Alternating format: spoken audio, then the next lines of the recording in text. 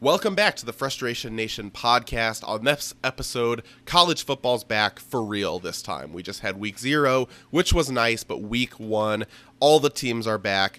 College football is back for real. We look at Michigan and Notre Dame and their season openers, and in the middle, we get into more of our segments. We have a draft days, we have another installment of 20 questions that goes a lot better than it did last week. And of course, our event sesh and our final airing of grievances at the end.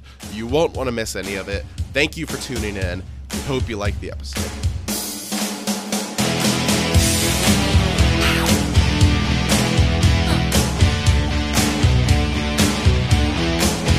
Welcome to Frustration Nation, presented by Shoot Your Shot Sports.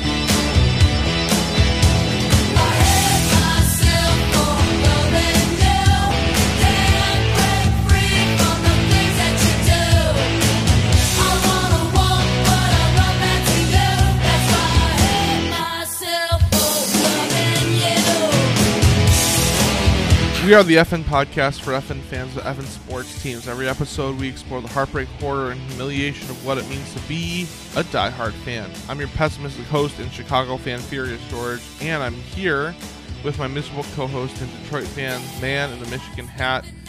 Man in the Michigan Hat, please tell me, what is it that has your blood boiling today?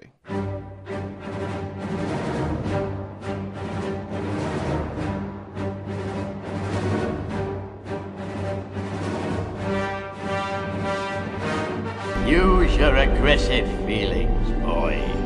Let the hate flow through you. What I am upset about today, as someone who's kind of newly back as a Michigan fan, is the way that the school is dragging its feet on the new name, image, and likeness rules when it comes to players being able to profit in college football. So obviously this is game changing. We've already seen around the league, a lot of SEC teams, Ohio State, like a lot of high profile teams fully embracing this. So I saw a picture of like 5 or 6 Ohio State players that are all at a car dealership getting brand new trucks. And it's like the Ohio State is partnered with Ram, whatever, like the official players of this, like there's teams doing this. A college basketball player just went to Memphis and immediately got a deal with FedEx. It's like there's all these deals going on across the country. And Michigan is dragging their feet, still putting a lot of just internal rules in place. Like, okay, you're allowed to autograph jerseys and uniforms, but only ones that don't have the block M on it.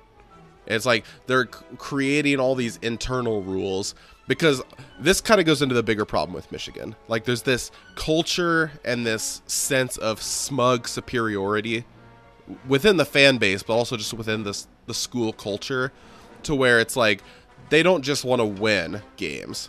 They want to do it the right way. Like we want to win with good grades and following all the rules, even rules that are kind of gray areas that aren't necessarily rules. And this is one of those examples of like, is there any chance any of this could be perceived as hurting our brand or being somewhat shady or unethical? Well, then we're going to be really extra careful to not do that, even though now it's allowed. So for a while, I was fully on board with, I don't even care if you're like Ohio State, the players getting free tattoos, or you hear about players getting a car, or, their parents' house gets paid off or whatever. That was actually, even when it was against the rules, it didn't bother me. I just didn't care, honestly. But now that it's allowed, you have schools like Michigan that are still so superior and so adamant that they do everything the right way, that they're getting behind on this NIL thing, which is huge because a lot of players entering transfer portals or declaring for colleges are making that decision now based on not just scholarships, but like sponsorships they're able to get. And so if Michigan is going to have this perception that this school makes it harder for you to get your money, Michigan is going to be even further behind now, these other bigger schools that they were already behind just based on lack of success on the field. So it's very frustrating that Michigan's arrogance, the school's, again, just sense of superiority continues to hold them back on the football field, even now that it's allowed. Like, it's still a huge gap in how much they've embraced the new NIL rules. So that's bothered me a lot. It doesn't get a lot of national attention because you wouldn't know how much one school is embracing it versus another. But I've seen multiple people who are connected at Michigan, attend Michigan. Hunter Dickinson has even said, he kind of wishes he could do more than he does. So it's like a lot of big name athletes at the school have started to make comments. I just don't think it's a good look. So yeah, that's my problem today. Gotcha. So for my, not my F an idiot, sorry. For my event sesh, guess what? 3 weeks in a row, it is still about Andy Dalton. And probably will continue to be. Yeah, for real. I don't know, dude. Like, Matt Nagy, I don't even have much to say. I feel like all of the... I have this story I teach juniors where in the story there's this kid that gets stabbed, and there's one part where it says all the crying was out of him now. Like, he was so he had cried so much that there was nothing left to cry. And anyway, I can relate that, at least with my talking. Like, all the talking, I can relate to the kid who was stabbed. Jeez. It's a fictional story, okay? Just calm down. All right, cool. I feel like I'm out of words to say. Like, between what I've tweeted, between what I've said already, there's nothing more to add. I mean, it's clear Matt Nagy wants to stick to a system. He doesn't care what things might have changed. It doesn't matter what differences there are between this situation and the Alex Smith Mahomes situation. It doesn't matter if... It doesn't matter. Nothing matters. I feel like even if the NFL were to give the Bears an incentive and say, hey, we're going to pay... we're going to give the team an extra $5 million in cap room next year if you start Justin Fields week 1, Nagy would still start Dalton. Like...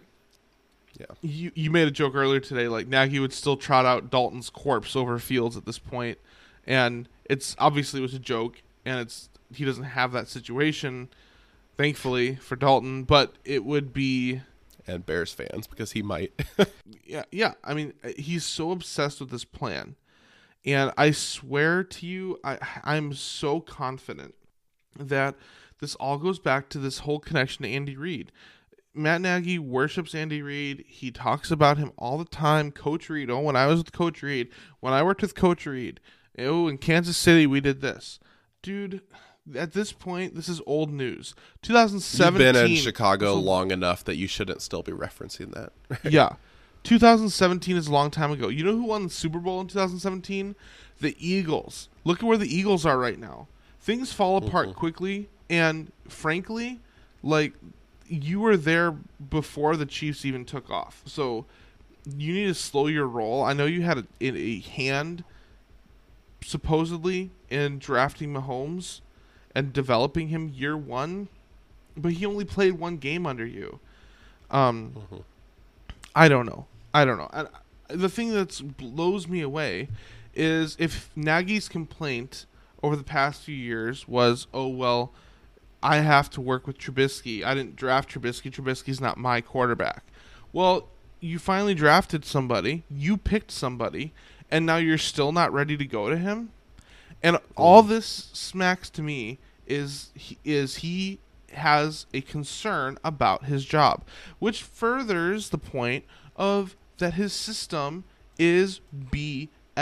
And that he doesn't actually have that much confidence in it, because if he had enough confidence in the system and enough confidence in Fields, he would be starting him right now. But he is, I think, secretly concerned about his system. And the thing that that you and I have talked about before is just that he's more focused on Ryan Pace, get me the correct personnel to run this offense, as opposed to allow me to adjust this offense to fit the personnel that I've been given. Yep. I'm not giving Pace a free pass, but I think you'd be hard-pressed to say that Pace hasn't provided overall a decent level of talent on the Bears during Maggie's tenure as coach. I don't think there's been a year where the Bears have been completely devoid of talent. On both sides of the ball, at least. There may have been years the offense wasn't where you wanted it to be, but he put a lot of good pieces on defense, vice versa. You know? Yeah, and I mean, arguably, probably you'd say Allen Robinson's your best offensive player, then maybe like a David Montgomery or maybe a Cole Kmet, depending on how he plays this year. But right up there is Justin Fields, and I would say that it's not going to take many starts for Justin Fields to become at the top of that list of your best offensive players. And Dalton, at best, is a game manager. Dalton, like, the Bears have so many problems on defense. Even, like, the cornerbacks is a big problem. In a pass-first league and in the schedule the Bears have, they're going to get torched week in and week out, and you're going to need an offense to keep up. I know that the defensive line is healthy and has looked good, but the secondary, your cornerback one is Jalen Johnson, who was very good last year, but also missed the last 6 games due to being injured, and he has a history of shoulder and back injuries. So you better hope that he is the most durable he's been since middle school. Okay. So anyway, that's my vent. It's just Nagy and Dalton, like it always will be, until he can start Fields. And I'm not one of those people over here saying Fields is the next Mahomes. I'm not going to go there because that's putting way too much pressure on him. That's unfair to him. Okay, so I'm not going to say that. I'm also not one of those people over here saying you need to start Fields because it's at least more entertaining than Dalton, because that's a stupid thing to say. I don't understand. There's a lot of people who are like, oh, well, I'm not going to be entertained with Dalton. It's Bears football.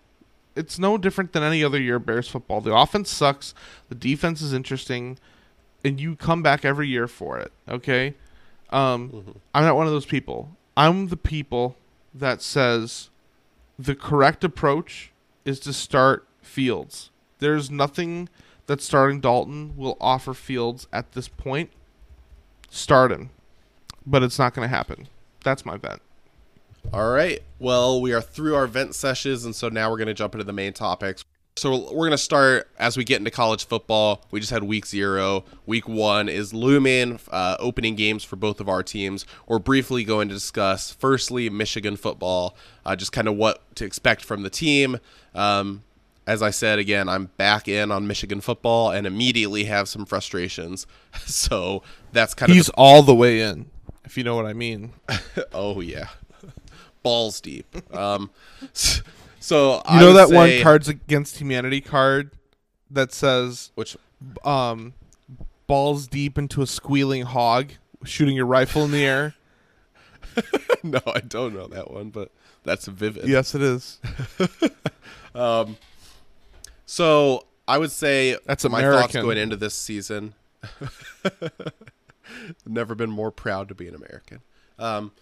Going into the year, expectations are at an all-time low, and not just for me, but for the fan base as a whole, I think. I'd say if you polled most Michigan fans, I'd say well over half, close to 3/4 of Michigan fans are going into this year with very little expectations, expecting Harbaugh to be fired after the year, which Michigan has always been a school that has generated a ton of off-season hype. So seeing off-season hype be at an all-time low is kind of weird, but actually refreshing, because I'm personally very tired of the such and such players saying that this is the toughest everyone's ever looked, or this player has gained 15 pounds or lost 15 pounds. He's faster or he's stronger. Or this guy is showed the most improvement of his entire career. This person is on pace to be a future Heisman front runner. I'm sick of seeing all the comparisons and all the off-season hype around Michigan. So going into the year, I think I expect what's going to happen is we play Western Michigan week 1. I expect we should win that game. If we don't win that game, there's something else even more dramatically wrong. Just after last year, it's so hard to evaluate. They looked so bad last year. I could imagine them losing this game, but assuming everything's more back to what normal has at least looked like under Jim Harbaugh, I'm expecting this to be like a 7-5, 8-4 type of year, with losses to the usual suspects. You lose to Ohio State, lose to Penn State, probably lose to Michigan State, and then lose to another Wisconsin or whatever. Like, it's going to be a lot like the other years. I think that gets Harbaugh fired, quote unquote. Like, he'll step down, like the thing you do for a beloved former alumni head coach. You let him leave on his own terms is the way it looks, but they kind of, pull him aside, tell him this is how it's going to go this offseason. So based on his new contract, his new buyout, I think they're putting things in place to be able to do that this year. So, so I'm back in. I'm going to be watching the games, but with a whole different mindset, different expectations. I'll still be upset at the losses, but I think that they're going to be inevitable this year, as the season is just going to be the story of how Jim Harbaugh loses his job. So, yeah. Yeah. Michigan football, I do think, looks pretty bleak, at least in my opinion, from what I've seen and what I know from you, and that doesn't even include the other, like, scandal-related story that you've mentioned that we don't have any new news on at this point. Yeah, doesn't exactly look the greatest, but I'm proud of you for embracing your fandom. And it's so frustrating, too, because this year, Ohio State's still going to be good, obviously, because they recruit so well, but they're always going to be good. This year, with a new quarterback, I think they've announced C.J. Stroud is going to be the starter. He's never thrown a pass before for Ohio State. So it's like, if there was ever a year to take advantage of a down year, Ohio State breaking in a new quarterback, Penn State coming off a really bad year. Who else do you have? Like Indiana in the division, who I think will be good, but you should be able to beat them if you're at all a competent team, right, or at least think you're able to beat them. So it's like, that's what's so frustrating going into year 7, I believe, with Jim Harbaugh. You still don't have a team that can take advantage of years like this. So that's why I think ultimately it will be best for Michigan when he's let go. I think, and I don't know if it's going to take a whole new athletic director or what, but I mean, I think the expectations of Michigan need to be adjusted if Michigan really wants to be taken seriously, because from my understanding, you've told me in the past that the reason Harbaugh stuck around so long is because for multiple years he was getting 8, 9, 10 wins a season, and for Michigan they were like, all right, that's good. You know what? Yep. For some schools that is good, but for Michigan, who has a very storied past and multiple championships in the past, they are too rich of a school in terms of history and football success to just stand by and say, 8 wins is good for this year. Mm-hmm. They need to be competing for Big Ten championships. They need to be competing for national championships, college football playoffs, not just these, or Rose Bowls or something at least. Not just these, I don't know, here we go again with the Bugles Bowl or the Double Bubble Bowl.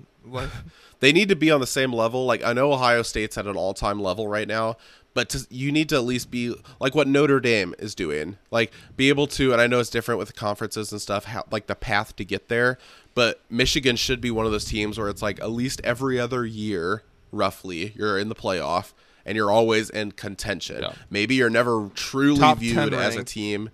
Yeah, you're never truly viewed as like, all right, this is one of the best teams in the country who can actually win a championship, but you're at least in the mix and you're at least relevant. I agree. And you're making the playoffs multiple times. Like, that's what Notre Dame has done.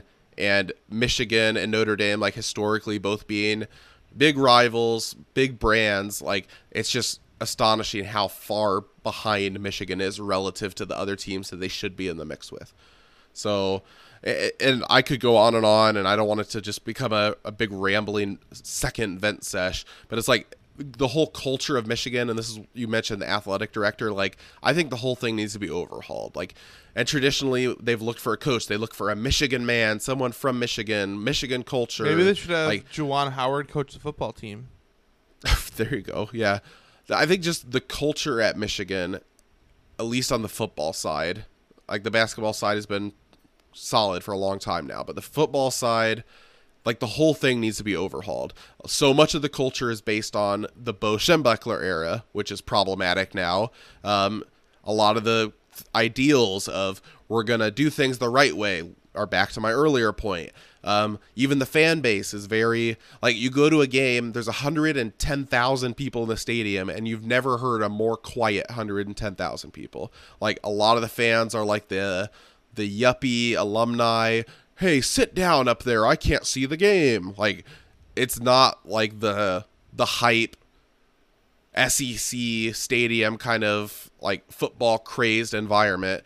Just Michigan football is just a different culture, and it's not a culture that prioritizes winning. It's a culture that prioritizes its own culture. Yep. You know, so I think the whole thing needs overhauled. I think if it was up to me, Harbaugh would be gone, new athletic director, scrub every memory of Bo Schembechler from your team's history, your team's facilities, and you start all over. You get a coach who's up and coming, who recruits well, and you build you try to basically build this thing like an SEC team. Yep. You you have a huge alumni base. Like, Michigan is one of the biggest public universities with one of the wealthiest alumni bases in the country. You call them, you set up funds, you set up endorsements, you throw piles of money at high school kids. And there's no reason Michigan can't, based on the brand, based on the money behind it, based on just everything else that's successful with the school. There's no reason for Michigan football to be stuck in the 1980s, right, culture-wise still. Like, it's maddening to me. And it's not just getting rid of Harbaugh. I think it's a cultural overhaul, which starts with getting a new head coach. But there's just so much that still needs to be done. And I don't know much about the Bo Schembechler era, but again, I just think that if they can adjust their expectations to saying 8 wins, 9 wins, 10 wins is not good enough. Every year you should be in close games with Ohio State. You should be close to getting into the Big Ten championship. You should be in the top, maybe at least the top 12 or the top 15 of the rankings. Like, these things need to happen.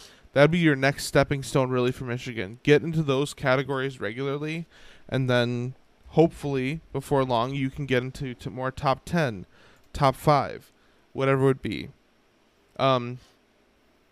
Yeah, so man in the Michigan hat, just full disclosure, just X'd out of his StreamYard link, and so finally he's back. I'm back. All right, good. My bad. But no. You have anything else you wanted to wrap up with about Michigan? No, I mean, as the season goes on, I'll have more thoughts, obviously. But going into this, like, again, I'm not going to go position group by position group or talk, this new cornerback has a lot of good reports coming out of high school. Like, I do not care anymore. The only thing that matters to me is on-field results, and I need to see week 1. I'm not going to learn anything. Michigan could go out and beat Western Michigan 115-0 and have an entirely new scheme, and I will not care. Like, until you beat a ranked team that matters, which maybe your first chance to do that is Wisconsin. I don't know. Like, until you do something that matters, I do not care. And even if you beat Wisconsin, like, the most I'm going to say is I'm going to come on here and say, that's a good step. Like, I still don't care. Beat Ohio State or fire Jim Harbaugh. The fact that I'm going to be watching the games now doesn't change my expectation. You do one of those two things, or I do not care. So it's honestly embarrassing. I've watched the past couple, or at least parts of it, the past couple of the Michigan-Ohio State games, and it's kind of embarrassing how both games, like the 2 games I've watched, every year, there's like a 2-hour lead up to it, all sorts of like interviews with old and current players, and especially the old ones, old footage, like old brawls. And I'm not going to be tuning into any of that this year either. I'm just saying, I don't care about the history of the rivalry. It's embarrassing that they have all this fanfare for it, and then they show out a game where Michigan just gets blown out. Like, yeah. I mean, at what point is it even a rivalry anymore? Exactly. Like, it's just the annual. It's like is it a rivalry every every Thanksgiving when the turkey gets killed at the White House or like pardoned at the White House, like, or if you kill a turkey for Thanksgiving or whatever, like it's not a rivalry anymore. It's a tradition. Yep. But one team stomping the other one year after year isn't a rivalry. Yep. You know? Agreed. So, yeah, I'm over it. I'm over the hype. I'm over the...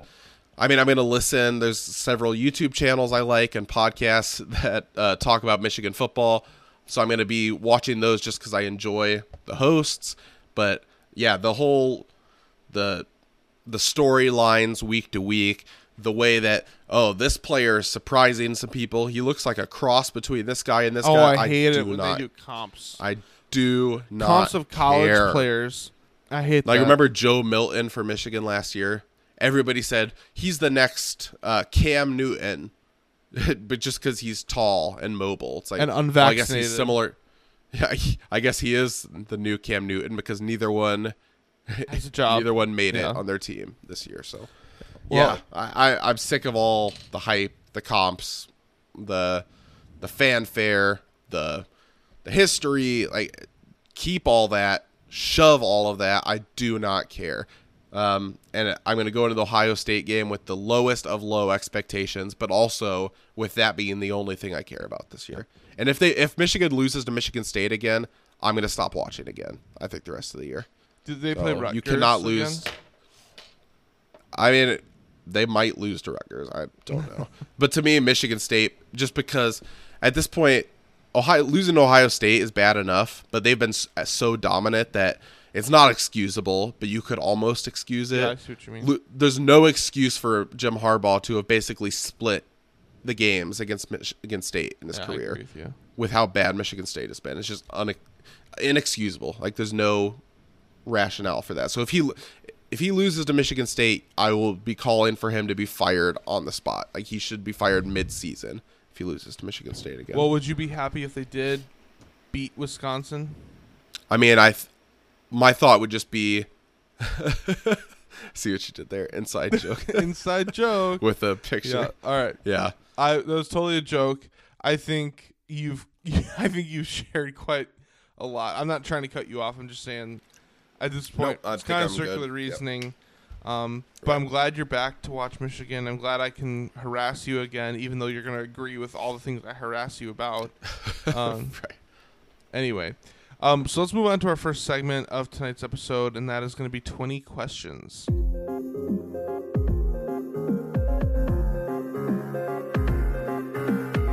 Stop! Who would cross the bridge of death must answer me these questions 3. The other side, you see. Ask me the questions, Bridgekeeper. I am not afraid. What is your name? My name is Sir Lancelot of Camelot. What is your quest? To seek the Holy Grail. What is your favorite color? Blue. Fine, off you go. Oh, thank you. Thank you very much.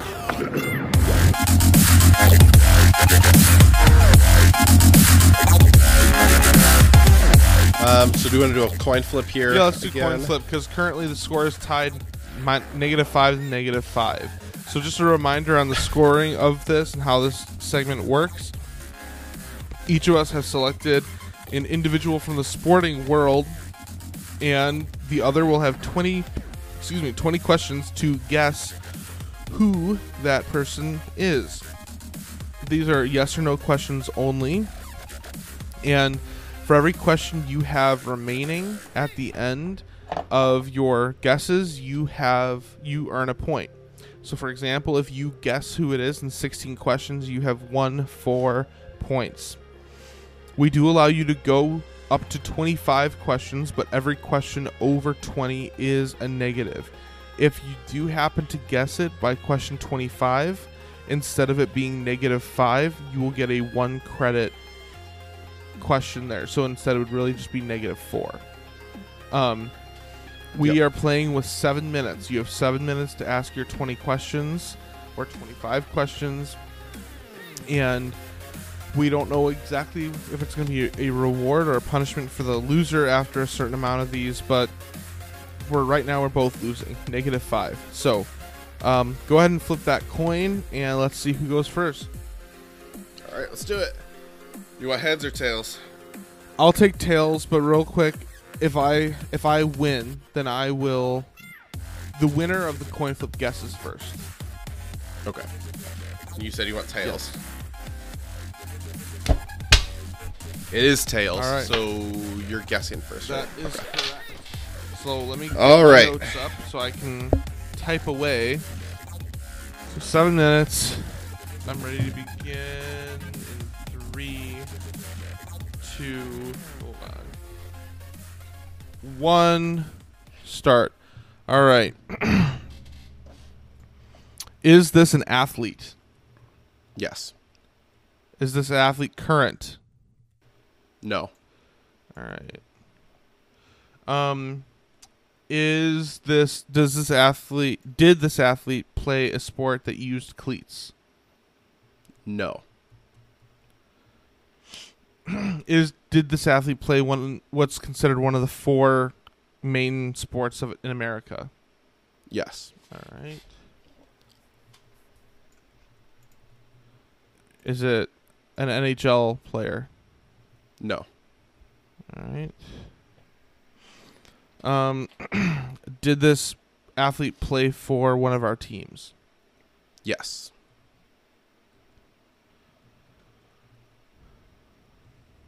Did this athlete play for both of our teams?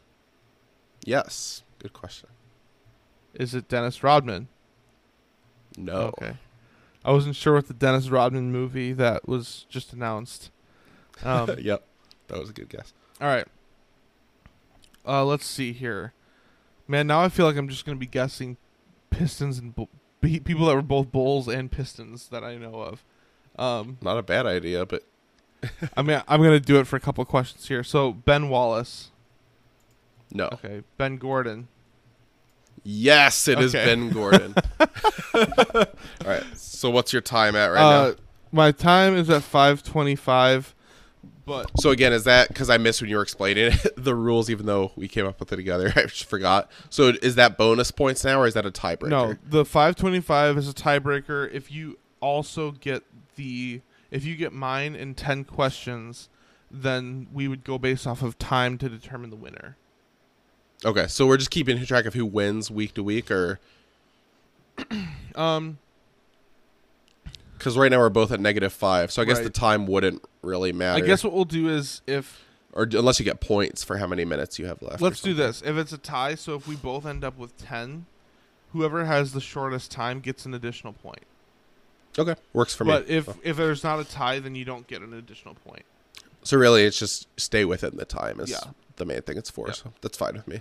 All right. All right, cool. So I earned 10 that's points still on a really that. good score. Yeah, I'm So you're back to +5. out of the red. Yeah, +5. I will take that for sure. Not bad. All right. I'm amazed I was able I to am- whittle that down the way I did. You really, the best question you could have asked is right after one of our teams guessing both of our teams, because you already knew the sport. That was huge. So, I mean, then I thought you were going to ask Derrick Rose before you went to Ben Gordon, but then you started with older players and went to new. Well, you said that I asked if they were current, and you said no. Oh, you're right. He does still play for the Knicks. So, yep. Well, good job. Thank you. I think I do that too often. Sometimes I try to be too cute with it and do somebody who's played for both teams, which it can trip you up if you guess the wrong one. Yep. Like, did they play for the Bulls? And you just assume that the whole time. Yep. But it also sets it up for a guess. Yeah. That narrows it down a lot. Or I'm trying to think. Or like someone like when you did Marian Hossa the one time, even though I got that really Right. quickly, like Marian Hossa only played for the Red Wings for one season, Yeah. whereas he played for the Blackhawks for several. So if you get something like that, that can be tricky. Where you're going to think it's Red Wing player if you guess that first or something. Yeah. You know? Yep. Yeah. It's all a game. Yeah. Or like last week when he coached for the Blackhawks Joel but didn't play Quenneville. for them or something, Yep. you know. Yeah. All right. Well, that puts the pressure on me. Good round. All right. Let me get my clock here. Reset. All right. I am ready whenever. All right. Good to well, go? you tell me when you're ready, and you start your own clock. All right. I'll count it down. 3, 2, 1, go. Did this person's sport require cleats? Yes. Yes, cleats. That's your favorite question. It is, yeah. Are they an active player? No. Were they known primarily as a coach? No.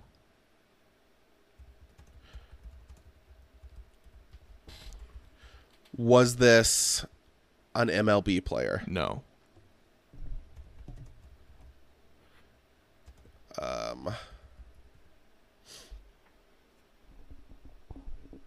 Did this person play for one of our teams? Yes.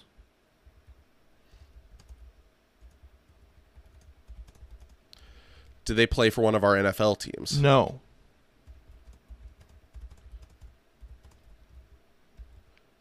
Did they play for Michigan? Yes. Football. Okay. Question 8. Not active player.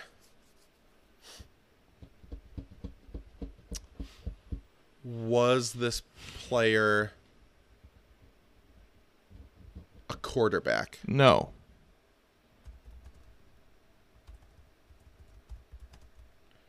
So they were a Michigan football player.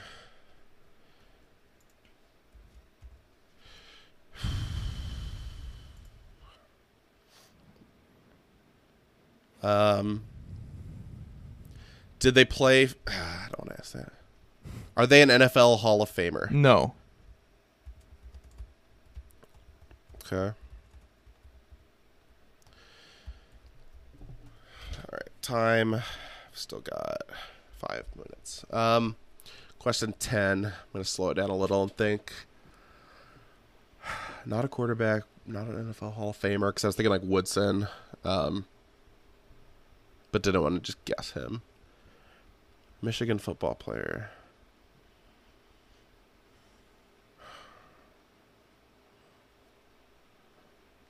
Not primarily known as a coach, so it wouldn't be Jim Harbaugh.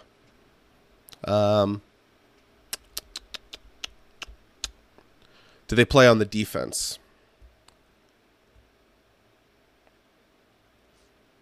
Yes. Okay. I'm going to say, okay, this is what I'm going to say. Okay. Yes, but not primarily. Okay, that's fair. I'm going to add that as a note, though. Need every help I can get. But they did play some defense, at least.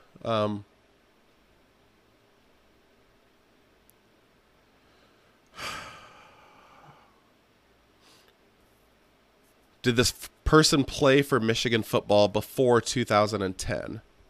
Yes.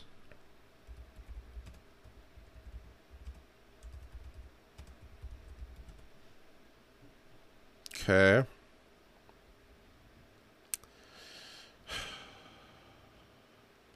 I've got an idea again. I'm just going to ask. Desmond Howard? No. Okay. I don't even know who that is. A Heisman winner. He's actually on College Game Days a lot. He does TV stuff.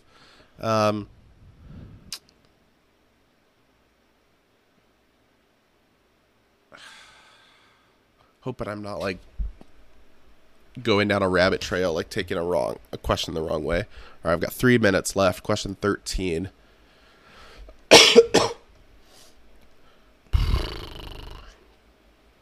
Was this a wide receiver? No.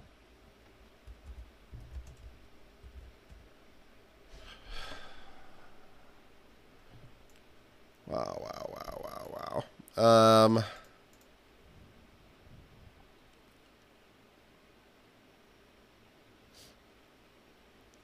Did they play for multiple NFL teams? No. Not multiple NFL teams. I guess I don't even know. Didn't even clarify if they played in the NFL. Would assume. Did they play in the NFL? No. Not NFL.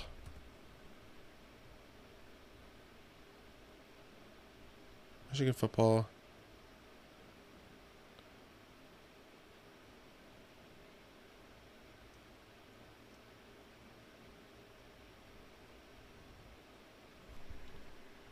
Is it Gerald Ford? It is. I was trying to think of reasons. All right, I guess time doesn't really matter. I was trying to think of reasons why a well-known enough player for a Michigan team wouldn't have went to the NFL if they were well-known enough for you to pick them. That was good. All right, that was on question 16. Hey, I'm proud of you. I thought I was going to get you into the negatives again on this one, honestly. I was really struggling until, thankfully, I asked if they even played in the NFL. Yeah. Which, that was what I changed the way I thought about it. I didn't know if you knew that Gerald Ford played for Michigan. Yeah. So but that got me because thankfully I asked that. But yeah, because then it was easier. It was like, why would somebody if you wouldn't pick some guy for Michigan who was so bad they couldn't even make the NFL, some random player. So yeah, as far as why they didn't go to the NFL, they either had to have died or something else happened. Like, I never tried to choose somebody that you don't know. Like, I wouldn't look up the Michigan roster from the 1919 season. And that's what I was thinking. It's like, so because I also thought that maybe somebody was drafted like during World War II or something. I was like, he wouldn't have picked somebody like that probably. So, but yeah, so all right, cool. Gerald Ford. One thing that I thought might be a giveaway was when you asked if he played defense, and I said yes, but not primarily, because during that era, a lot of players played both ways. That I did think like who was, because I thought about like Jabril Peppers for Michigan. He did primarily play defense though, so I knew it wasn't him. But like now, it's very notable when somebody plays both. Desmond Howard played special teams and I think some defense. Charles Woodson, when he played at Michigan, he also played a little bit of wide receiver. But yeah, it's like exceptions like that, and plus those are older players. Yeah. And so Ford played center, long snapper, and linebacker. Imagine now somebody playing both center and linebacker. Yeah. It just shows how different the era is, because now linebackers have to be way faster than a center could be. And centers have to be way bigger than a linebacker could be. So. Here's a couple fun facts. He knew that he was, Ford graduated from Michigan in 1935 with Bachelor of Arts in Economics, and he turned down offers from both the Lions and the Packers, instead taking a job as the boxing coach and assistant varsity football coach at Yale University. Wow, that's surprising. I thought he would have went directly into a political role. So he went to Yale to pursue law school. Oh, okay. And then he was denied admission into the law school because of his coaching responsibilities, conflict of interest. So then he went back to Michigan and got his law degree from Michigan. Huh. From what I can see. The thing that I think you'd find most exciting here is it says throughout life, Ford remained interested in school and football.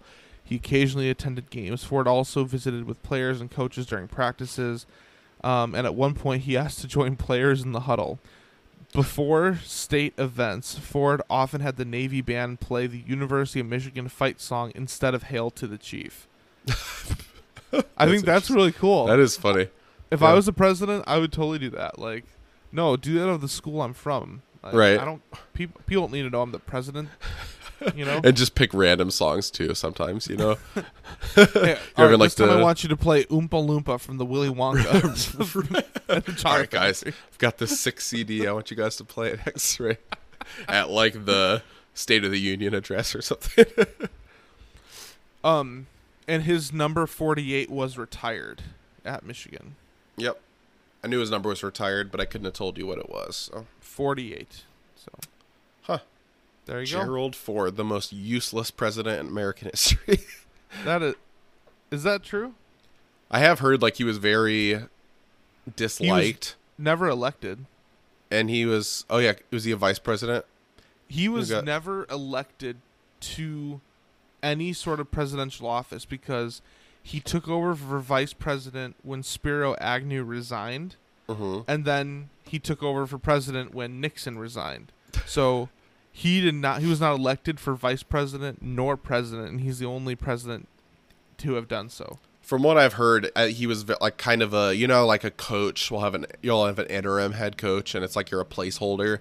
He was kind of seen that way. It's like, all right, we're going to put him in here while we're trying to figure out what's going on, like between presidents. So he was still officially a president, but it's kind of like a lame duck. Didn't really do much, accomplish much, didn't have any unique perspectives. He just was like a placeholder. But at least he is not a crook. Yeah, right. That's all that Michigan cares about. He did it the right way. Yeah, right. Never accomplished anything, but he did it the right way. Well, let's see. So you got 4 points on that, so you brought your score up to -1. So we leave today's session of 20 questions with a 6-point spread. I'm up 5 to -1. Yeah, well, but definitely an improvement for both of us. Yeah, for sure. Yeah. All right, so we are going to transition to our next topic here, which is about baseball. We're going to get back to college football here a little later. But there's quite a bit of drama going on in New York, specifically with the New York Mets.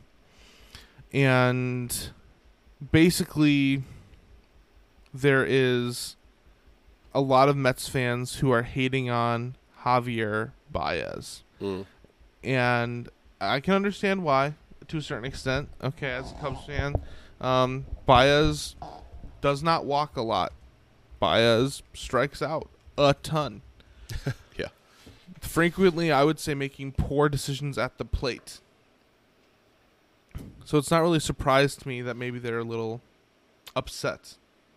And it's a much tougher crowd than the Cubs would be, However, I think that they are where the drama takes place is more that the Mets fans started booing Baez when he would come up to the plate or when he would make a bad decision or an error or whatever. Well, then when Baez would hit a home run, he would put his thumbs down to the crowd as if to boo them. And there was a lot of lashback from the New York fans and the New York media that this was unprofessional, inappropriate, get him out of here, we don't want him on our team, all this stuff. Quite the rational response for a New Yorker, honestly. Right. So this situation has really blown up all over baseball Twitter. What are your thoughts on all of it? I get both sides. I mean, I definitely get the fan side of I've been very upset at my own players before. It's very easy too when you're at a sporting event, especially in the heat of the moment, to boo your own team. And I honestly don't think there's anything wrong with that. You can express frustration. I don't think that makes you a bad fan. And you're paying to be there. And ultimately, you're a part of what's paying for their salary. So it's a spectacle and it's an event.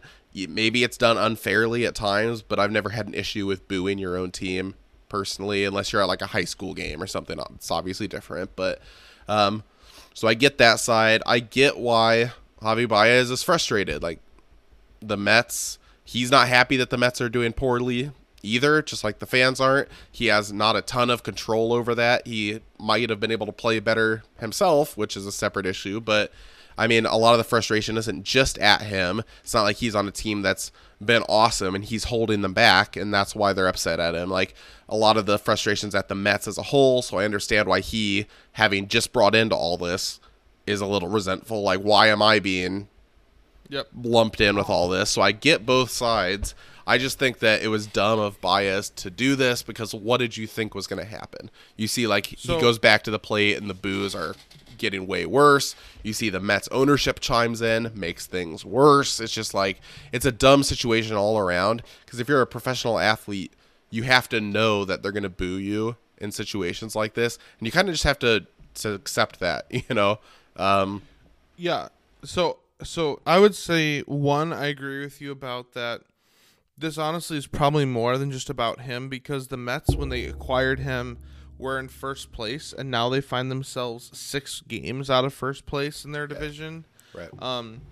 With, we're coming up on the last month here of baseball, so there's not really much time left for them to, So I think there's overall frustration with the team, but Baez stands out because of his stark differences between his strikeouts and his strikeout rate and his walk rate.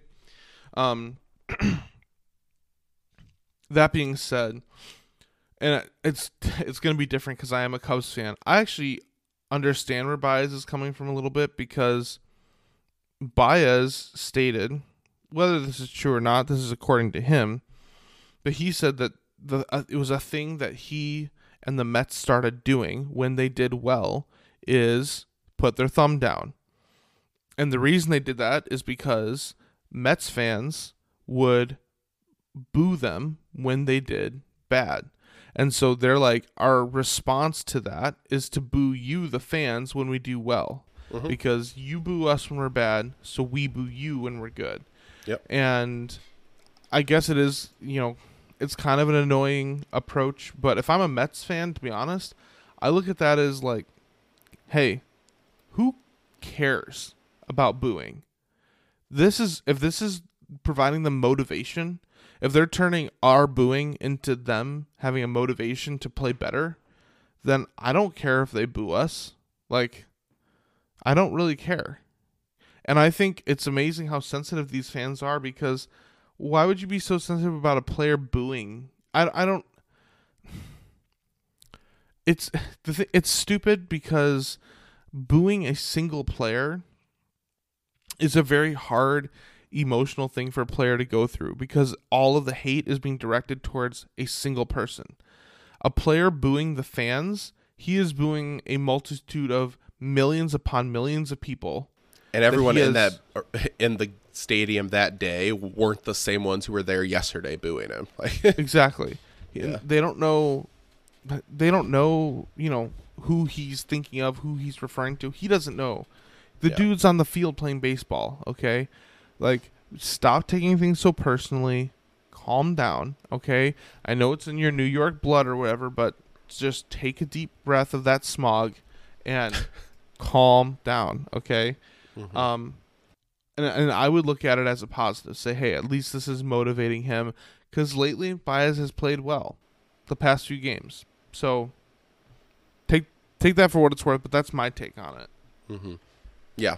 No, I think that's fair. I agree. And even though I see both sides, I think as the athlete, and again, I don't want to be one of those people who says, like, shut up and play the game. You're not allowed to have feelings. You're one of the athletes. Like, I understand being frustrated, but I think this just comes with the territory, especially when you were just paid a lot of money to go to a team in a big city like New York. Like, same applies for, like, the Giants. Say you're going from the Jaguars to the Giants. And it's like, now you can't understand why the fans are so much meaner, or everyone's upset. It's like, yeah, because you went from Jacksonville to the Giants. Expectations are different. Fans are more upset more easily, and it might not always be your fault, but you're paid enough money to tolerate it, So, yep.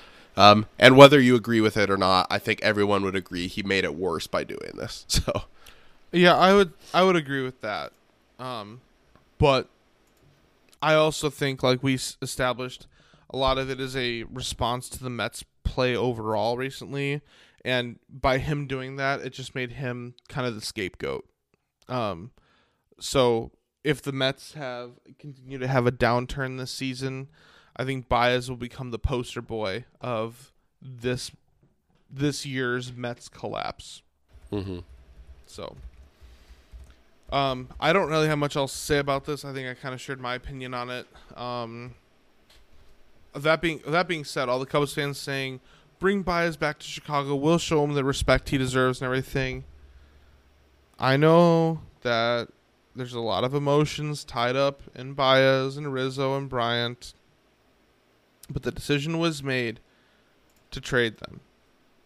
All of them are 30 or soon to be 30, and if the Cubs are serious about building a contender in the future, they have to be investing in the youth and getting guys that are 29, 30 to 31, 32 years old. those are moves you do when you're ready to compete next year. If the Cubs were ready to compete next year with their young core and they needed a veteran or two to guide them, then yeah, go get Baez or Bryant or Rizzo, bring them back. But you know what? The Cubs are not going to be ready until 2023, 2024, maybe not even until 2025. I don't know how long this rebuild will take, but going and getting those guys is not a solution at this time for the Cubs. For the Tigers, on the other hand, they are a team looking to potentially contend since they've been on the up and up this year with A.J. Hinch as manager. Somebody like Bryant, Baez, or Rizzo would potentially be a good addition to the Tigers team to have that veteran presence, somebody who's been there in all of the big moments to help guide the team along. Yeah. So, I mean, I've said before about Javi Baez specifically that I don't want him on the Tigers. I think that he's an exciting player. I mean, he definitely been upgraded for what we currently have at shortstop. But I just think that when he's good, he's really good. When he's bad, he's really bad, especially with hitting. And he does exciting things on the base paths. But I think I'd rather go for somebody who's a little more consistent, even if you're paid more for it. So no, I like Baez. Just when you get into like in general, I mean the Cubs and the Tigers probably this offseason, and again, I don't think they're going to go out and buy 10 big name players, completely overhaul the roster, but I think they're going to be buyers this offseason. So the difference between the Cubs just now becoming sellers, the Tigers being buyers, it's going to be interesting because expectations are different for both. Both teams have been in each stage. We both know how both of these things work. It's ebbs and flows. It's peaks and valleys. You rebuild and then you contend and then you rebuild again. Like that's just how sports work. So no, the Tigers, it looks like we're going to be coming out of the rebuild. And again, not meaning that our roster's complete. I had a guy on Twitter come at me about this when I said that the Tigers are coming out of the rebuild. He's saying there's still too many holes. We're not out of the rebuild yet. You're being too optimistic. I'm not saying that they're out of the rebuild in the sense that the team's complete. I just mean they're out of the rebuild in the sense that they're now have made the switch, it looks like, from sellers to buyers. So now at the deadlines, you're not going to be thinking, who can we get rid of whose value is high to get more picks? I think starting this offseason, they're going to start looking at who can we bring in as a free agent that helps this team win now. I think next year the expectation is to be contending for a wild card spot. So I think we go out. I think we're going to get Carlos Correa. If it's not him, it's some other bigger name. And I think we get somebody in the outfield too who's cheaper than Correa, not as big of a star as him, but somebody who's maybe a veteran, consistent, somewhat power hitter, can bring at least like 20 to 30 home runs a year kind of thing. Like I think we make a couple of big moves. And yeah, so again, different stages, different expectations. Tigers still aren't a great team now, but we're starting to turn the corner, and I am extremely happy with what I've seen from A.J. Hinch at this point.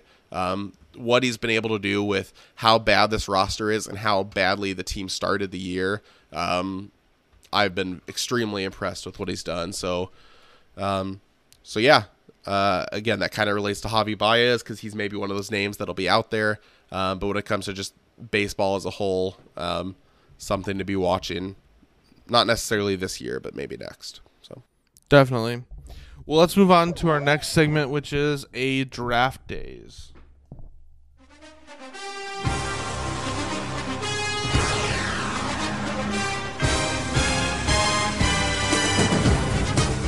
With the third choice in the 2002 draft, the Detroit Lions select Joey Harrington, quarterback from Oregon.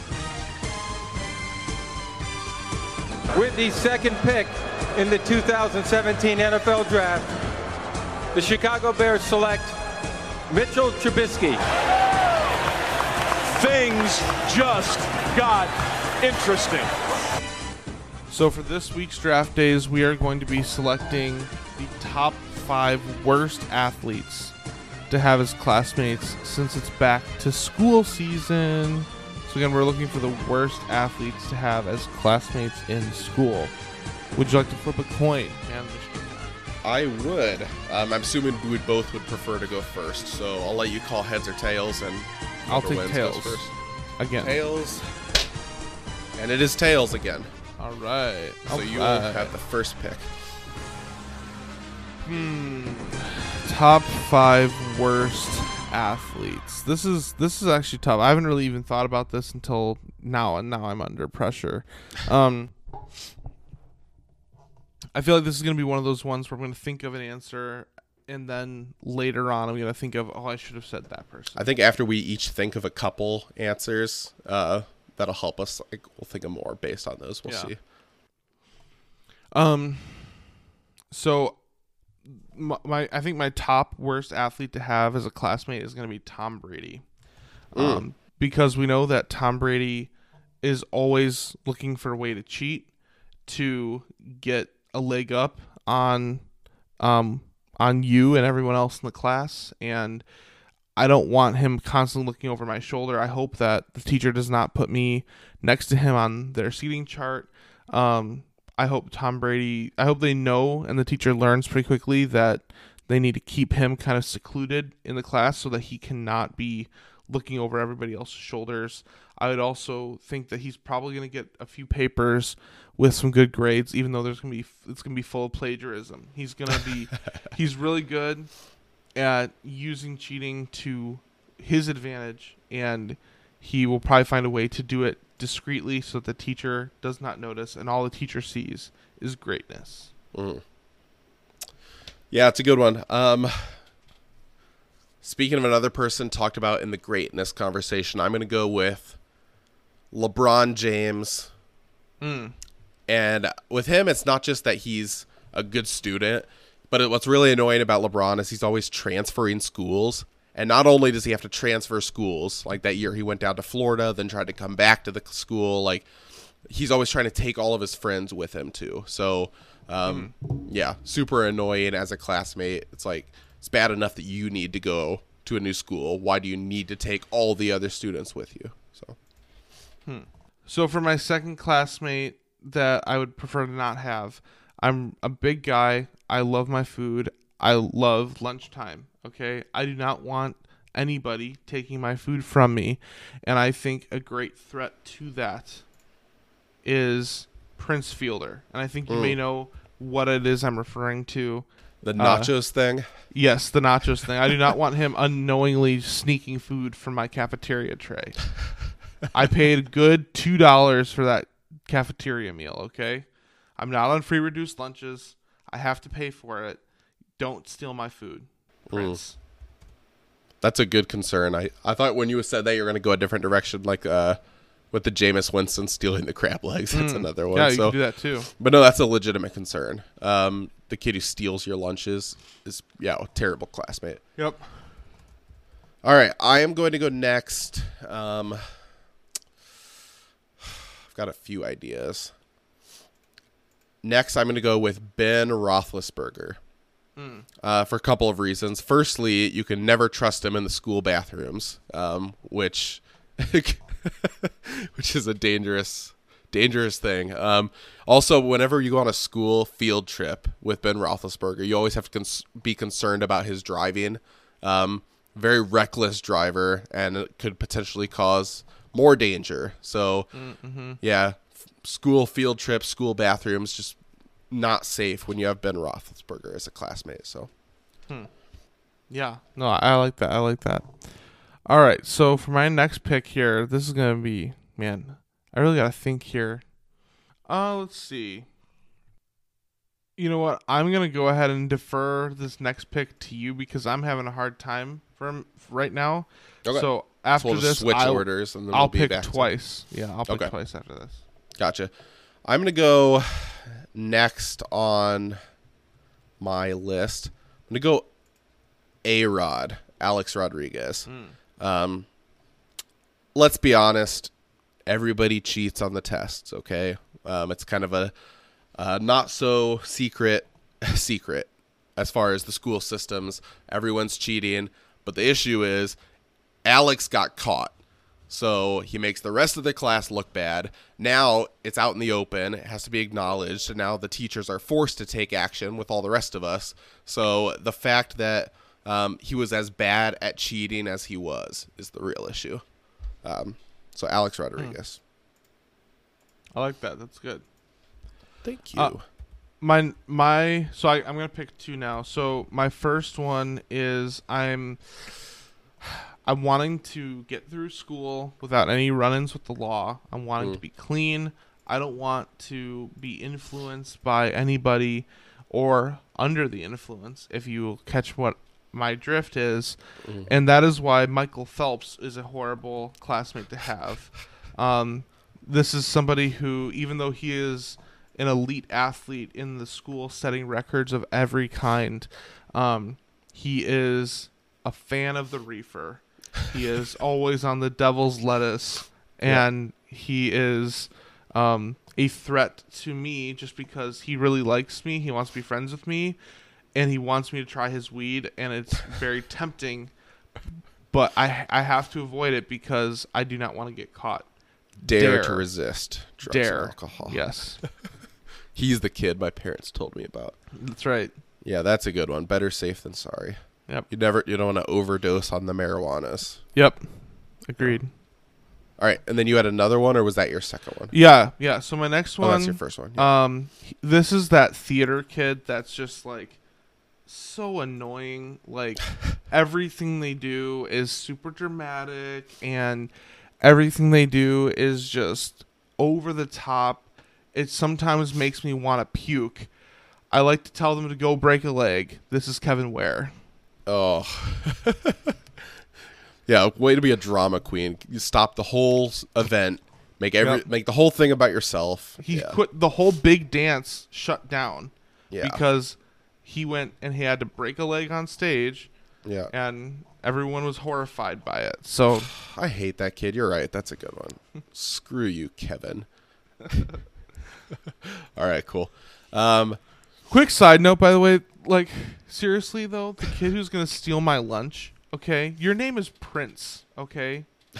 GTFOH, Prince, okay? Can't afford your own lunch there, Prince. Yeah, yeah. Let's see what Cecil has to say about this. I'm telling Cecil. Okay. Which is just a classic dad name too, Cecil. Or great grandpa name.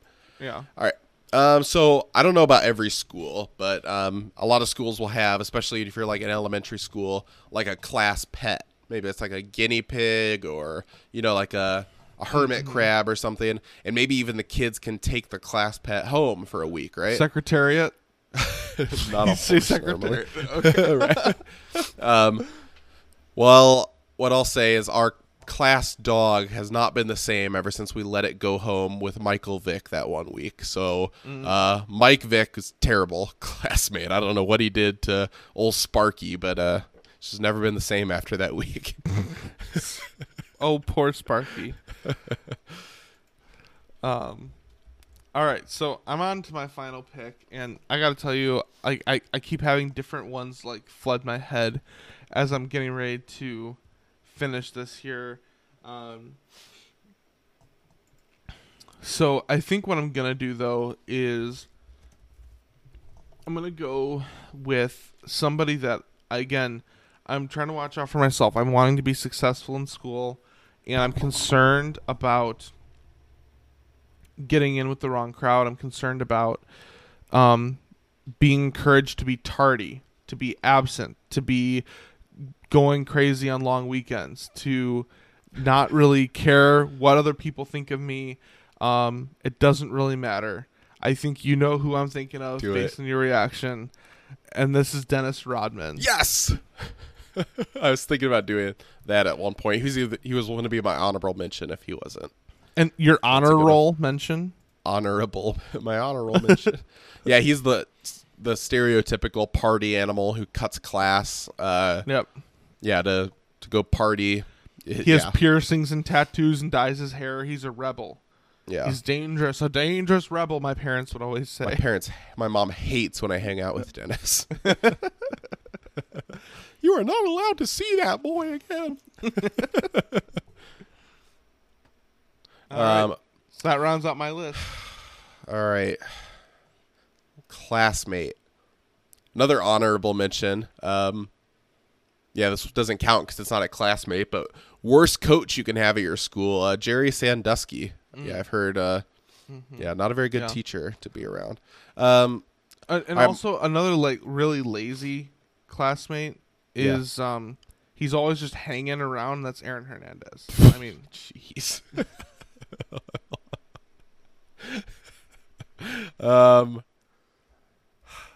So it's kind of similar thought as far as like you don't want to be with the wrong crowd. Who are the kids who are like the bad kids at school? So there's no denying that this kid's really talented. He's super smart, has a ton of potential, but the problem is he wastes it because he never takes school seriously. And Terrell Owens, like, it's time to grow up, dude. Like, we get it. You're the class clown. You're really cool. You get good grades without trying.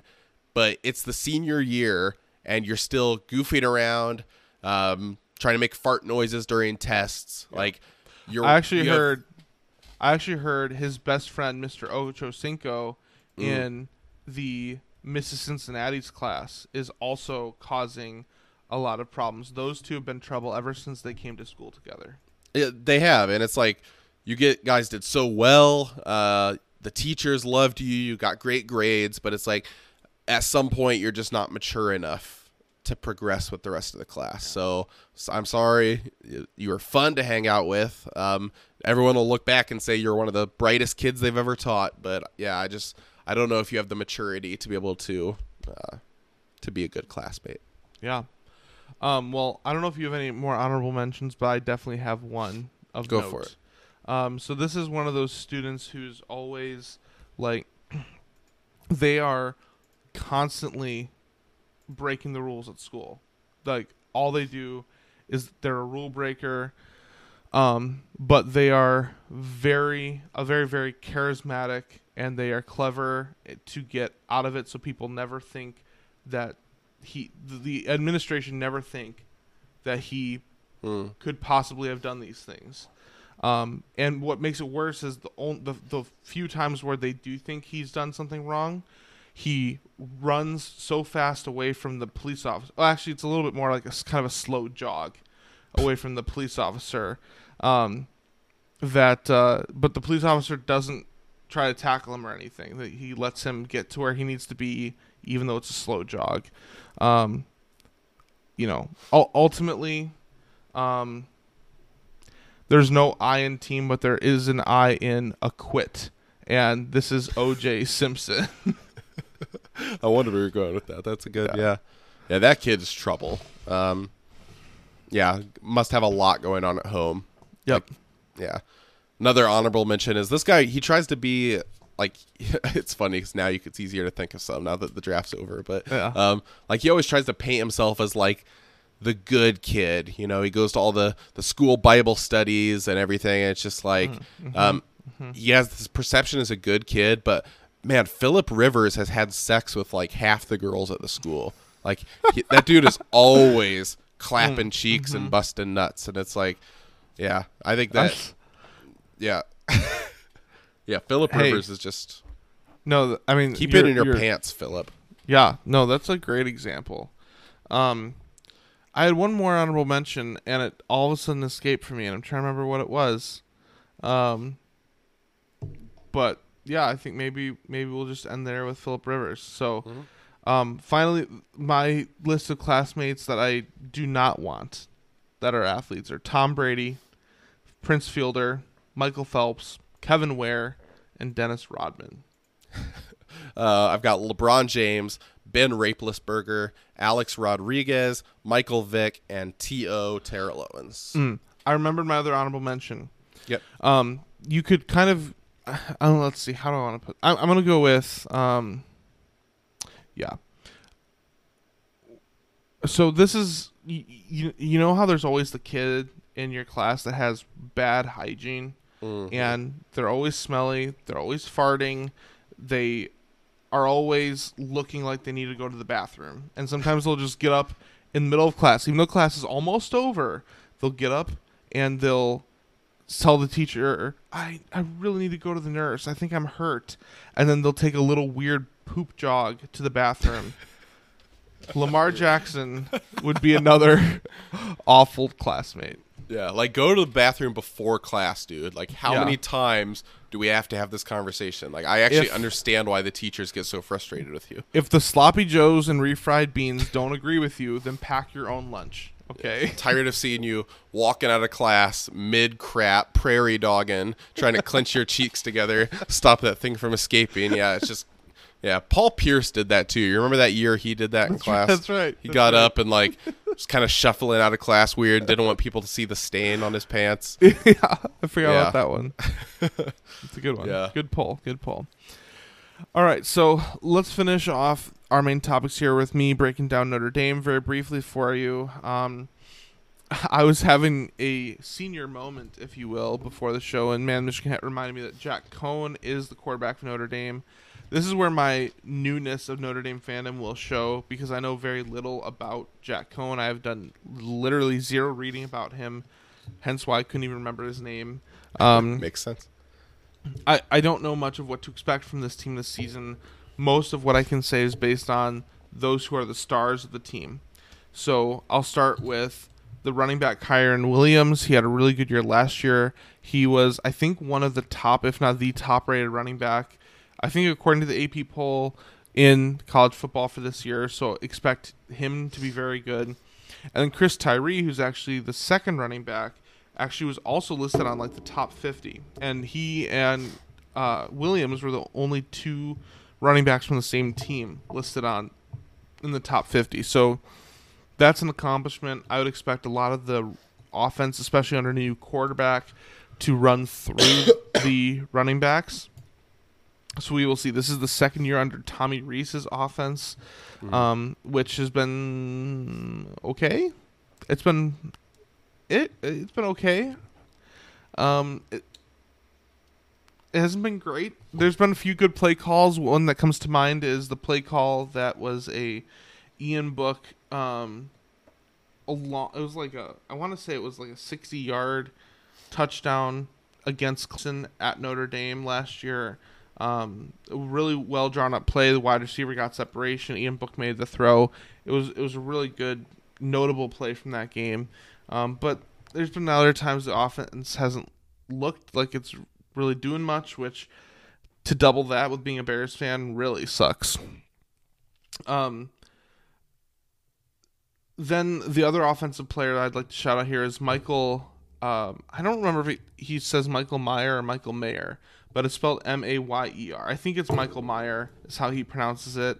They like to play the Halloween theme in the background when he makes a catch usually. He was a freshman last year, a true freshman, and he got a lot of playing time. And he was basically by the end of the season became tight end 2 behind Tommy Tremble. And Tommy Tremble's gone now. It is Michael Myers' show. And this kid is going to be really good. I think Michael Myers is going to be a really good NFL talent when it's all said and done from Notre Dame. So expect a lot of the offense when it's not going through the running backs to be going to Michael Mayer. I think he'll be targeted a lot, and I think he will have a really good sophomore season. On the defensive side of the ball, really the biggest notable one is safety Kyle Hamilton. He looks the part of a future NFL defensive stud.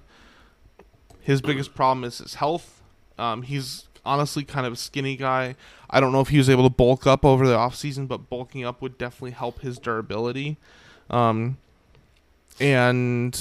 yeah, he doesn't need really any help with quickness. Like, he's got all the features you would want out of a secondary player, but he needs a little more durability so you can count on him. So I'm hoping we can get that from him this year. Really the only other defensive guy I know is Myron Myron Tagovailoa Mosa, and that's because he's the cousin of Tua. He's been fine. I mean, it's not like he's a star. I would see him probably getting... I think this is his senior year at Notre Dame, and he's defensive lineman. I think I could see him probably getting maybe a 6th, 7th round shot from a team, unless he has a crazy good year. I could see him being given a shot, see if he can make the team off the practice squad. But I think he'll be good, but I don't think he's going to be like, he's not going to be on the same level that Jeremiah Owusu-Koramoah was last year. So that's kind of my thoughts on the Notre Dame players. As far as coaches go, Brian Kelly back again, though he hinted recently that his time is potentially drawing to a close at Notre Dame. Did you see this at all? No, I hadn't. So Notre Dame hired over the offseason a new defensive coordinator named Marcus Freeman, because the current defensive coordinator they had, I can't remember his name, but took a job at Vanderbilt. So Marcus Freeman was the defensive coordinator at Cincinnati. And if you know anything about Cincinnati, they've been quite good lately, and their defense particularly has been quite good for what I think most people would consider a lesser quote-unquote school. Marcus Freeman also brings with him apparently a reputation for recruiting very well. So having him as a very critical added piece to this Notre Dame team. The piece, though, that I want to focus on here that it's interesting is, I didn't hear the exact quote, but Brian Kelly basically let it slip that Marcus Freeman is intended to be the next head coach of Notre Dame when Brian Kelly is done. It's unclear when that happens. I think Brian Kelly's contract is up in 2023, I want to say. So he still has a few years left. But I think Marcus Freeman would be a good selection based on just the success of Cincinnati. We'll see how he does with Notre Dame over these next couple years. But I think he would be a great option for that from what I know about him currently. That's interesting. Yeah, that's what's interesting going on with the coaching side. As far as the schedule, Notre Dame opens the season against Florida State in Florida on Sunday night of Memorial Day weekend. I hate it. I wish you could just play on Saturday like college football is supposed to be, but whatever. They play Toledo, Purdue, Wisconsin, Cincinnati, which there's kind of a rematch with for Marcus Freeman, Virginia Tech, USC, North Carolina, Navy, Virginia, Georgia Tech, and Stanford. So the middle of your schedule is the gauntlet. If you make it through the gauntlet, you've got a great shot for a playoff appearance, probably. Florida State, unranked. Toledo, unranked. Purdue, interesting game because it's Indiana versus Indiana, but Purdue's unranked. Probably not a serious threat to number 9 Notre Dame. The next week, week 4, Notre Dame is playing Wisconsin at Soldier Field. That's one of those, it's the Shamrock Series game. Wisconsin enters the season ranked 12th. It's kind of a gimmicky game. Those games are always kind of up in the air. I love those kind of games, though. Oh, yeah, because... Like when Wisconsin played LSU, right, last year? Or 2 years ago? Yeah. In Lambeau or whatever, at least they were supposed to. Yeah, it's neutral site. It's neutral site, and so that's what's great about it. Next week after that, Cincinnati at Notre Dame. That's going to be a tough game. Cincinnati comes in the season ranked 8th, so one spot above Notre Dame. Then you have Notre Dame visiting Virginia Tech. Virginia Tech is not ranked, but just by virtue of traveling on the road after a couple hard games, that makes it challenging. Then you have USC playing Notre Dame, classic rivalry game. USC continues every year to get higher and higher up the ranks at the beginning of the year. They're currently 15th. Then you have North Carolina ranked 10th. Yeah, they're solid. And then you have the Navy game, which is always tougher than it should be. So that 1, 2, 3, 4, that 6 game stretch in the middle of the season is what makes or breaks the season. For Notre Dame, at least. So I'm very much looking forward to it. I'm just ready for football that I care about to start. I know we had week 0. I know we had preseason football, but I'm ready for regular season football that I care about to begin. And Sunday at 7:30 on ABC, I think. is when it begins. Notre Dame versus Florida State. Let's go. Yeah, I mean, obviously Michigan and Notre Dame are in very different places, very different expectation levels. Even if this year is maybe considered to be possibly a down year for Notre Dame with a new quarterback, like, still expectations have been higher than at Michigan. I get that there's a difference, but both of us are kind of going into this year not specifically excited about specific things on our team, more so just excited that football's back. You know, like, Amen. we're just kind of waiting to see what the season will bring. I'm a lot more pessimistic than you are, for good reason. But both of us are kind of at the point, let's just see the games. Like, no more off-season hype, no more predictions. We're giving our thoughts on what we think is going to happen here, but I am personally at the point where I'm just beyond ready to have actual games to react to. Yep, I'm right there with you, brother. All right. Well, that's some positivity, something to look forward to, but once again, we need to get back to what makes this show unique, and we need to air some more grievances. You fool! I've been trained in your Jedi arts by Count Dooku!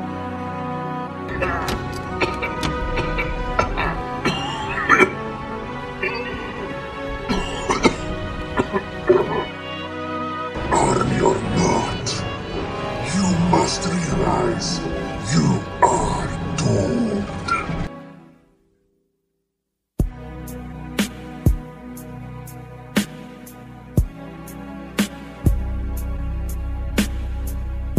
Final airing of the things we're frustrated about. So let me go ahead and just jump in with mine. I got 3 things that are upsetting me this week. Firstly, people on Twitter have no sense of humor. It feels like every week it gets worse and worse. You tweet something that's clearly a joke. Like, I made the comment and said, replying to somebody, I said, this is why you should have to pass an IQ test to be able to post on Twitter or something like that. I said, free speech was a mistake. Thanks a lot, Thomas Jefferson. Like, clearly a joke, right? And I had some guy comment back and say something about libtard communists trying to take away free speech. Like, took it very seriously. I was like, dude, if you can't understand that this was an obvious joke and you think I actually want free speech to be abolished because of a comment I made on some jokey sports tweet, it's just like people are have so little awareness on Twitter and so little sense of humor or ability to read. I know sarcasm can sometimes be hard to read online, but it's not that hard, guys, in most situations. So no sense of humor on Twitter. I also have another problem. I've got 2 fake teeth. My 2 front teeth are fake from a baseball accident where I was playing shortstop and I ran into an outfielder who never called me off. That is not what I expected you were going to say. What did you think? I mean, I thought you were going to say you took a ball to the mouth. Oh, no, that would be way worse. Okay. No, I was playing short. I ran out trying to field something over my head. It was going to be a really tough catch. I kept waiting for the outfielder to call me off, but he didn't. He was playing pretty deep, so I was like, I guess I'm just going for this, going as fast as I can. And I don't remember anything after that. Just I remember waking up on the ground and moving my mouth around. I was like, is there dirt in my mouth? And my 2 front teeth just crumbled into powder. And it was like the most surreal thing. So my front teeth, about a quarter of each one is left. So I've got like caps on each of them. When did this happen? I was in high school. It was like probably a sophomore or something. And you're blaming other people for your mistake? Yes. He was supposed to call me off. True. If he was close enough to run into me, he was close enough to make the catch and call me off. So. Yeah, you're right. And the worst part is the guy who hit it got an inside the park home run because we both were knocked out, and so I think the third baseman came over and got the ball. But anyway, it was rough. So long story short, my 2 front teeth have like these caps on them, and they've already had at one point chipped again just when I was eating food. They put another cap back on it and told me, hey, these things are like pretty temporary, you know, like we'll continue. It's like a mold thing that they put onto the teeth, and they say like, yeah, but it'll at some point could lose, like it could not adhere anymore and fall off. It's going to chip more easily than a regular tooth will. And so I've got like these tiny chips in them. And now I finally have on the corner a chip that's actually big enough that it's not a huge deal, but you can kind of notice it. So now I'm going to have to schedule something again. It's right. I'm just kidding. Got this huge gap in my teeth. So it's just frustrating. So like, is this my life now? Like as an, I'm just old apparently, because now it's like, I'm going to just every few years now for the rest of my life have to like get these teeth fixed. So it's just super annoying. Thanks a lot, Chris. And then my third one, the Donda album finally dropped from Kanye, and it was very whelming. It wasn't overwhelming or underwhelming. It was just, I was whelmed by it. It was overhyped, obviously, which again, I don't hate him for that. It just means he's really good at building hype, building a brand and all that. Like, good for him. But it just, I can appreciate something for the influence it has. Like, he's had a lot of influence in the hip hop space and still just kind of think it's not my thing. Like, overall, just a pretty whack album. The album starts, you should listen. It's called Donda. Is it Donda Beat or Donda? I forget what it's called. But it's just a woman saying Donda, Donda, Donda over and over again. No music or anything behind it. Super weird. I know that's art. I know it's Kanye's thing. He's very abstract. I'm sure somebody online is going to explain how this is actually the most well-written song in human history somehow. But I'm just personally, Scoop diddy poop. Scoop diddy poop poop.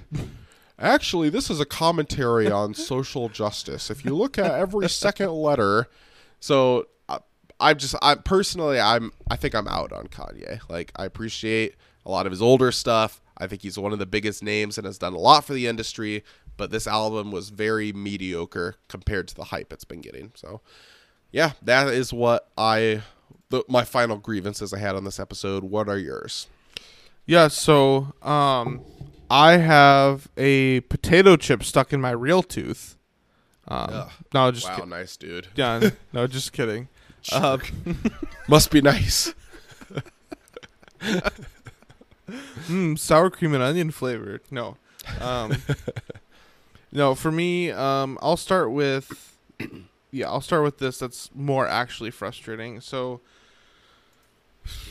if you're a longer time listener, you know that back in March, I had a vent sesh that was repetitive about the situation with our minivan that had a transmission that went bad and had to get it replaced. Well, over the weekend, we were driving home from Chicago, and we were about halfway, and we exited off of one highway to get to another, and started hearing whining in the car when I would accelerate. The same whining I had heard back in March.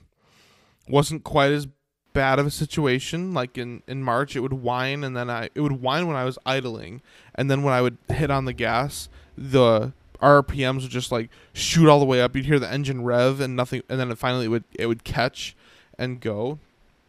It never got that bad, but there was clearly something wrong, and so I stopped. We're an hour and a half away from home, and I had a panic attack, legit, not a joke. I legitimately had a panic attack. My resting heart rate was like 120 BPM, which is not a resting heart rate. For those of you, cardio heart rate. Yeah, a light cardio. Yeah.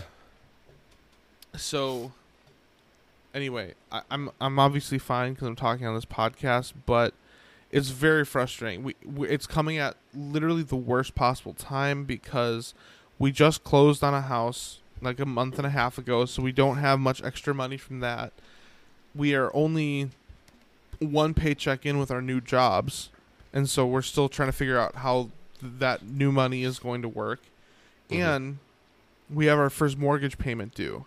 So all this stuff is happening at once, and basically the conclusion is we don't have any extra money to put aside to pay for a transmission. So it's very frustrating, and I don't know if the transmission needs to be replaced. I'm hoping that it doesn't. I'm hoping it's just little things.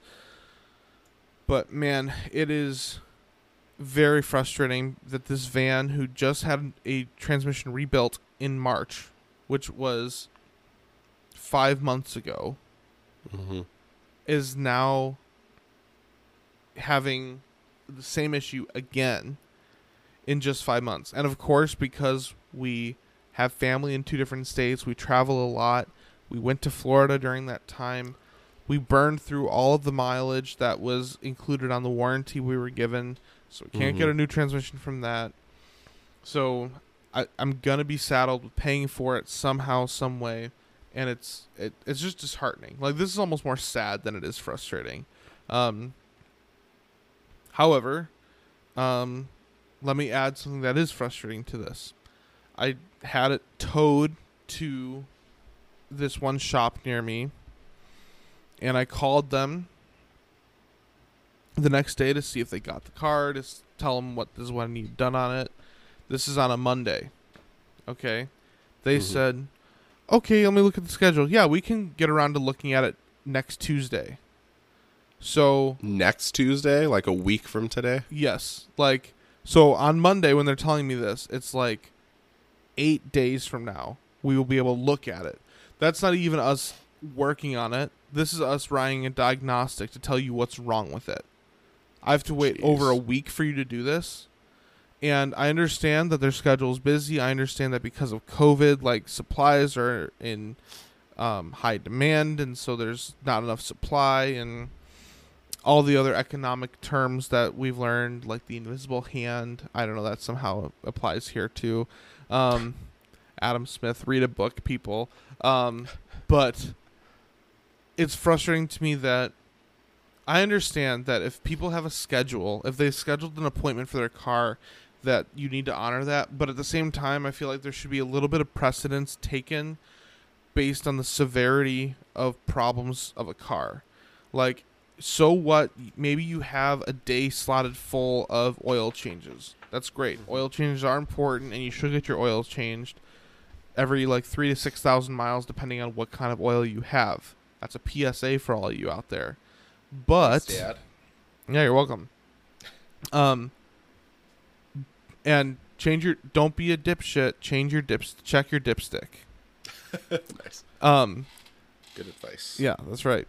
But I feel like a transmission, like, that's a serious problem. Like, if I had blown a head gasket, serious problem. Engine, like, these things are serious problems, and they're lucky that I have another car. And they're lucky that my wife and I work at the same place. Because if we didn't, then now I'm renting a car because they can't look at this for a whole week. And I'm not asking, like, listen, I said I'm tight on money. Honestly, buying time would do me good because I could save up money to pay for it. Okay? But I would at least like to know what's wrong with it and what I'm expecting, because in my head I'm like, okay, I'm going to need a few $1,000s to pay for a transmission. But if the transmission is fine and there's another issue with it, maybe I only need a few hundred. I don't know. And neither do they, and neither does anybody, because they can't look at it for still a whole week. And it's very frustrating. That's that. I don't want to... There's a silver lining to it, but I'm not going to get into it because we don't do that anymore on this show. Screw the silver lining. Screw it. No resolution whatsoever. The other thing, I last Friday wore a shirt to school that said Da Bears on it. That's one of my favorite Bears shirts. Just simple, classy. Yep. I wore it because one of the most popular teachers in the building is a very overt Packers fan, and he's hilarious. Like, you would like him. Like, everyone gets along with him, but he's a Packers fan. And he invited me to join his fantasy league, and he filmed a video of himself with a Packers foam finger inviting me. So I responded with me I was wearing a Bears hat, aviator sunglasses, my Da Bears shirt. I was holding a Walter Payton bobblehead, standing in front of a Bears sign, and I gave my retort. But ever since that day, friendly banter. Yep. Yeah, I saw there were multiple kids who pointed at my shirt and shook their head. Apparently, there's a lot of stupid Packers fans at this school, and there's this one kid who still, this is now the next week, okay? He said this to me on Friday. He said it so far on Monday and today. Whenever he sees me, he points at me and he says, "Packers are better. The Packers are better. The Packers are better." Ugh. And it's one of those things where I know he's saying it to get a rise out of me, and I know I should resist, but I cannot keep my mouth shut because I know that the Packers' time is coming to a close. But unfortunately for him, because he's a kid, he's like, well, it doesn't matter if the future is coming, like if their future is coming to a close. Right now they're good, and I can't deny him that. So Here's what you do. I just can't wait for next football season when Packers are in shambles. You pull them aside and you say, listen here, you little shit. Much like your parents' marriage, the Aaron Rodgers relationship with Green Bay is going to come to an end very soon. You can run from it, you can hide from it, you can try to put it off, but you're going to have to grow up as a high schooler knowing that the best you've ever seen of the Packers is behind you, just like your life. You're going to be living in the past just like the Packers have. So, yeah, enjoy this year, bud. Like, that's what you should just pull him aside, lay down the law, give it to him straight. Because otherwise he's going to just try to walk all over you this whole season. So the student I was referring to is my daughter. No, I'm just kidding. Plot twist. No, I'm not going to say that because that's a good way to get FIRED. So I will let you take control of that hypothetical scenario. I'll handle it for you. Yeah. Yeah. When you won't be hearing from him. When you come to pick up Chromebooks in a few weeks, let me know. There you go. Have you send this kid back to help load things up, and he'll have a different attitude when he comes back to your class. He's not even in my class. I see him in the lunchroom. That's the worst part. Yeah, he bullies you in the lunchroom. I don't even know his name. Yeah. So that's the worst, is like kids are like that. They have like a one-track mind where it's like they'll think something's funny and just Packers better, and that's all they'll say over and over. It's just like, that's the most frustrating part, is that it's not even like an intelligent roast or anything. It's just like the same thing over and over again. Well, because I'm also like, what am I supposed to say? Nope. No, they're not. Yeah, that's what I say usually. It's like, yeah, nope. But it's like all you can. Yeah. So it's frustrating. That's why it's one of my grievances and my final grievance for today. It makes sense to me. Well, cheer up, Furious George. You know what they say. Some things in life are bad. They can really make you mad. Other things just make you swear and curse. When you're chewing on life's gristle, don't grumble, give a whistle. And this'll help things turn out for the best. And always look on the bright side of life. Always look on the light side of life. That is what we're frustrated about today. What about you? Share your frustrations with us or about us at RealFN Podcast on social media, or Frustration Nation at ShootYourShotSports.com. Go voice your frustrations and leave us a review. If you're frustrated that this episode is over because you want to hear more, be sure to look for new episodes every Tuesday, everywhere you can get podcasts, and be sure to subscribe. If you get as frustrated as we do, or you just enjoy hearing us gab, consider supporting the show on Patreon for a monthly subscription, or Venmo tip jar for a one-time donation. Every little bit helps. Even $1, which is only 1/20th of how many hours Furious George will spend listening to this song during college football this weekend, makes a big difference for us. We appreciate the support. Now get out there and F Notre Dame. And don't cancel the Leprechaun, please. If you do, then you have to cancel Lucky Charms. It's a deal, okay? It's a combined deal. Sacrifice that I am willing to make.